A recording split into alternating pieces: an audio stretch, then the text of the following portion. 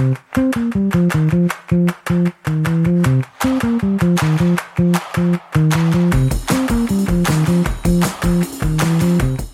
and welcome to Fan Theory Queries, where we analyze fan theories from all over the internet, but mostly Reddit.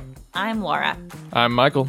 And I'm Spencer, and today we're commemorating the 7th of November by remembering the 5th of November by watching a movie, or not actually watching it, but covering a theory over the movie V for Vendetta. And this is from author John on Gliding, and the title of their theory is Gordon was working with V, and Evey was set up from the start. V for Vendetta begins with Evey Hammond walking through London, breaking curfew on her way to a date with Gordon Dietrich, her superior at the British television network, BTN. While on her way to this assignment, she is followed and accosted by a group of fingermen, the Norsephire secret police. The heroic V swoops in and saves the damsel in distress and invites her to witness the first step in his revolution, his blowing up the Old Bailey. It is worth noting that this is the only time we see V go out of his way to save a random citizen. It does, however, conveniently and immediately endear both Evey and the audience to him. Because Evey works at the BTN, she conveniently has an access card to the private residency of Louis Prothero, a mouthpiece of the Norsephire regime and the first person on V's personal kill list. V uses that card to assassinate his first target. Later, in his lair, V and Evey bond while he cooks her a dish called Egg in a Basket. Later, when Evey escapes from V, she runs for safety to Gordon Dietrich, who coincidentally also makes her egg in a basket. When the Norsephire agents come to arrest Gordon, V is coincidentally nearby, just in time to save her. The audience is left to take it as a series of coincidences that, on the eve of his revolution against Norsephire, V happened to randomly save someone instrumental to his first assassination and was at Gordon's home just before they were both about to be arrested because Gordon had just aired a brazen satirization of the Norsephire High Chancellor. But, as V himself tells his last victim, Delia Surridge, there are no coincidences, only the illusion of coincidences. Before his death, Dietrich reveals to Evey his date with Evey, which coincidentally started this whole mess for her, was a ruse to conform with his society's expectation for a man in his position. But if his goal was to maintain his facade, wouldn't Dietrich arrange a very public lunch date rather than a secret meeting after curfew where no one would see? Evey was set up. After V escaped Larkhill, he began to plot to murder those responsible for the atrocities committed against him, Valerie, and presumably the others undesirables in concentration camp. He found a sympathetic ally in Gordon. Gordon arranged for Evey to be walking through London during curfew with V secretly tailing her until she gets endangered by fingermen. V saves her with hopes of using her gratitude to get her access card. However, V did not anticipate her going so far as to save him during his broadcast at the BTN. After that long pause looking down at her unconscious body, wrapped perhaps in guilt or interest, he decides to kidnap her. In her, he found a confidant, kindred spirit, and potential successor. In the chaos of his assassinating the Bishop of London, Evey runs to Gordon, the powerful man who might protect her. Gordon is in the process of carrying out his own broadcast, one aimed to mock the High Chancellor and help antagonize the autocrat as part of V's plan. At some point, Gordon tells V that Evey is hiding at his home. When Gordon's broadcast is aired, he is overly confident in his safety, perhaps because he knows this is all part of the plan, and his killing machine ally is nearby to rescue him, if needed. But V has calculated that Gordon, the popular social figure, must also die in order to give the people another martyr. However, now viewing Evey as a possible successor, V waits for the police to arrive, giving him the perfect opportunity to kidnap her, again, to torture her into becoming just like him. With an apparent act of selfless heroism, both an unwitting pawn and the audience are endeared to a domestic terrorist. So, it's been a while, I know, since we've seen this movie. Do you guys pretty much understand what all the events that this person is referring to? For the most part, yeah. Yeah, on the whole, I do. There are some finer points in there that were talked about that I don't remember. But I mean, which is just making me want to watch the movie again, especially as I go through IMDb and look at this cast. Yeah. I'm like, dang, yes, I need to see this again. I love it when you watch a movie when you're younger, and then when you get older and you've seen those actors, but forget that they're in that movie you saw when you were younger and how awesome they are. But yeah, and then you get to rediscover their performance in that movie after you've seen a bunch of their other works. It's great. Exactly. So basically, what I think is interesting, so there are a couple of points here. First of all is that, Evey was set up from the beginning, like she was targeted from the beginning, and it wasn't a coincidence that she happened to be saved by V, which they make a good point. You don't see him rescue anybody else in the movie. He's not like a Batman or somebody rescuing the innocent. So that's an interesting one. Another thing is that, she even comments on the whole egg in the basket thing, and Dietrich jokes that, there's no other explanation other than I am the terrorist V or whatever. But then you also have the idea, okay, so it's possible that maybe Gordon and V were working together, but then V also has this secondary idea that he doesn't share with Gordon, that he's going to let Gordon get killed so that he can be a martyr, essentially. So those are the big points we see here. Let's go ahead and move on to the comments. The first comment is from The World is Rough. They say, I love V for Vendetta and this theory. It gives so much more credence to Gordon's death. They both had their secrets that they only share with Evey, and those secrets ended in their demise. I've only read parts of the graphic novel. Does this theory hold there as well? And then Never Only a Dream responded, no, it doesn't. That whole subplot was a movie alone. So basically what they're saying is like the whole movie was a subplot of the graphic novel. Dang. Which I can see. Man. It seems like there's so much more there. That's a ton of story then. Yeah. Wow. I mean, there's so much background to dive into, and so I ever since I've seen the movie, I've wanted to read the graphic novel. I just never did. Well, we were just talking about checking stuff out from the library. Maybe that's next on the list. Yeah, I never thought about checking that from the library. Yeah. Good call. Next comment is from Skodo. Strong theory. They also both have a lot of contraband artwork. I wouldn't be surprised if they had shared some of it or even first met through the black market. Interesting. Because that's something I remember very specifically. Isn't it one of Evie's lines about, is this real butter? I haven't had real butter. And it's because he stole it from the black market or got it off the black market. No, he actually hijacked or stole it from the train going to the Chancellor. Ah, nice. Okay. Next, or the OP responds, that's such a good point. Their collecting contraband could have been how they met in the first place. Talking about Dietrich and V. And then the last comment is from Zebos. Love this theory also, although almost certainly not intended. It could be that Gordon is alive at the end. When everyone's masks are pulled off as Parliament is blown up, he is among those we see standing in the crowd. Obviously, we see many characters who are 100% dead in the mask revealing montage, but there's theoretically a world where V saves Gordon after he has been black-bagged, and that is actually him in the crowd. No, there's not. There's not. No. There's theoretically a world where V doesn't die. I mean, it's... Yeah, I'm gonna dump that one right now. Well, exactly. Like, they say, well, I mean, yeah, sure, everybody else is dead, but Gordon could be alive. Exactly. Yeah. Because it's Stephen Fry. Stephen Fry can't die. Oh, knock on wood, please. Oops. Okay. Yeah. Okay. So I don't feel like those comments, there weren't very many good ones. The reason why there aren't very many that I've put here is because they're all like, oh, this is a good theory. Hey, this is great. Nice job.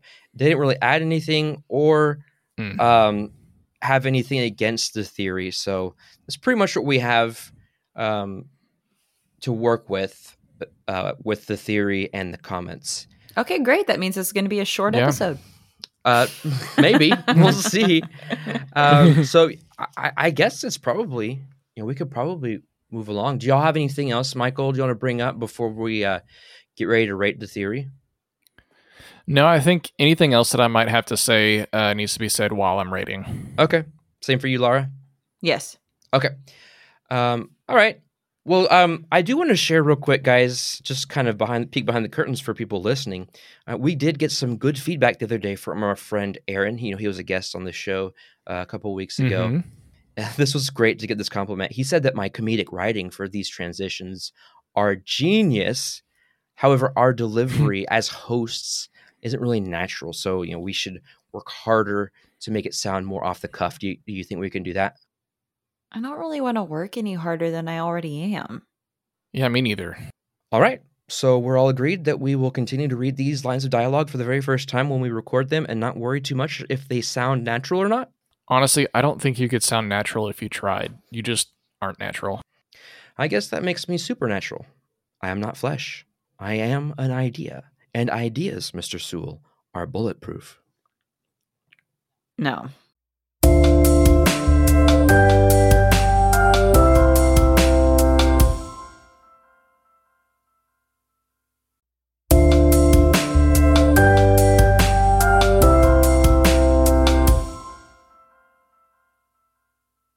You know, I can usually tell when Spencer's run out of ideas when writing. How? He gives one of us a single word response in negatory, like, no. You know, you're right. I always thought that was just for comedic effect, but now it just seems lazy. Hey, I do not do that. That is a lie. Let's move on to rating the theory. Michael, will you go over our rating scale really quickly? Yes. The highest rating that we have is genius. This is reserved for only the best theories, which we believe are better than the actual canon. The next step down is plausible.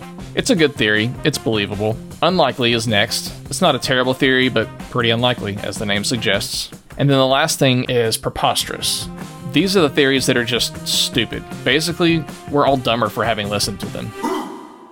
Okay, so now that we know our theory rating scale, does anybody want to volunteer to go first to rate the theory that says terrorist V, worked with Gordon Dietrich, to single out Evey as a co-conspirator, an unwitting co-conspirator in the plot to bring down the thing, whatever it's called? I would like to reserve mine for last. Oh, okay. Okay, yeah, I'll go first. I don't mind. Mine will be pretty short, because honestly, like, there was enough evidence in this for me to connect the dots solidly enough to where I feel like I can give this a plausible. I don't think it's quite genius, but just there. I have a hard time in any movie or TV show when there are just too many coincidences.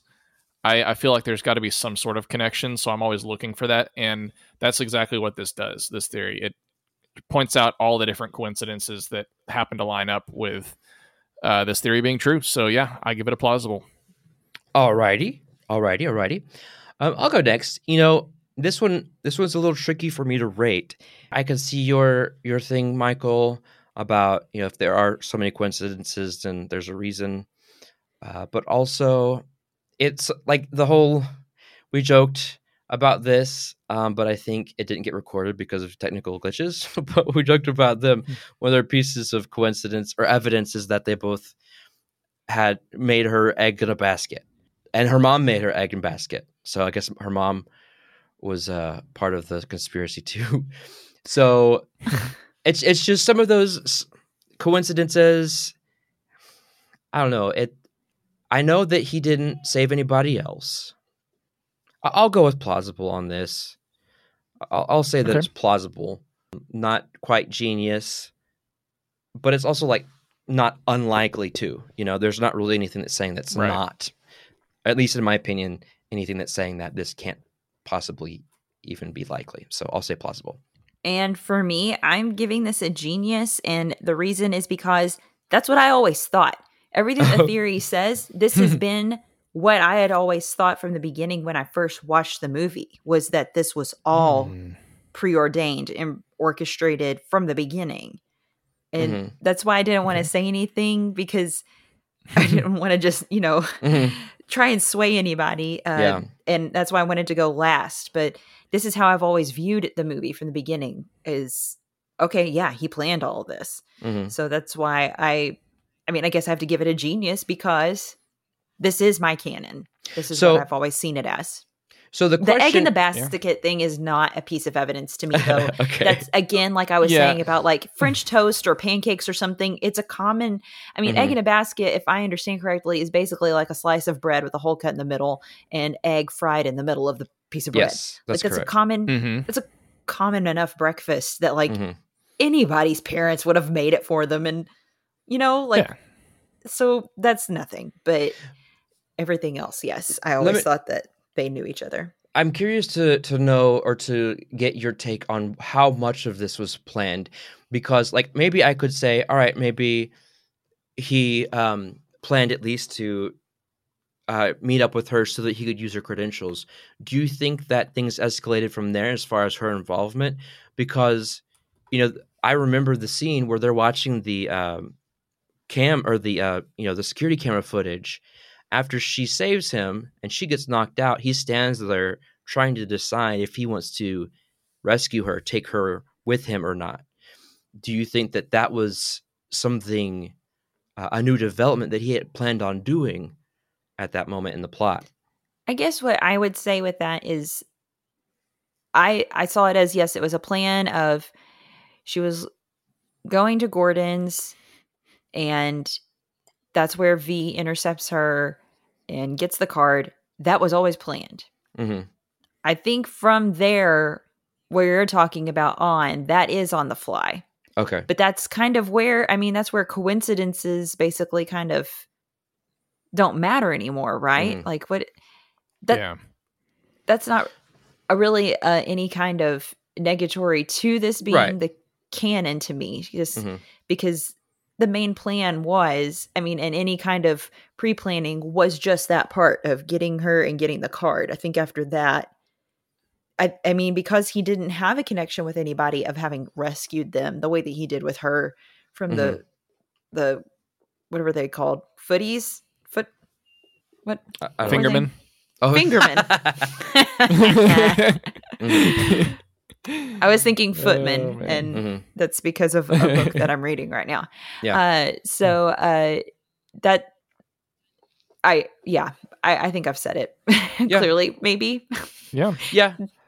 Why do you think, last question, and then we can wrap it up. And this is for everybody. One other thing is so he used, if Gordon is the head of the BTN or whatever his position is, superior, he's Evey's superior at the BTN.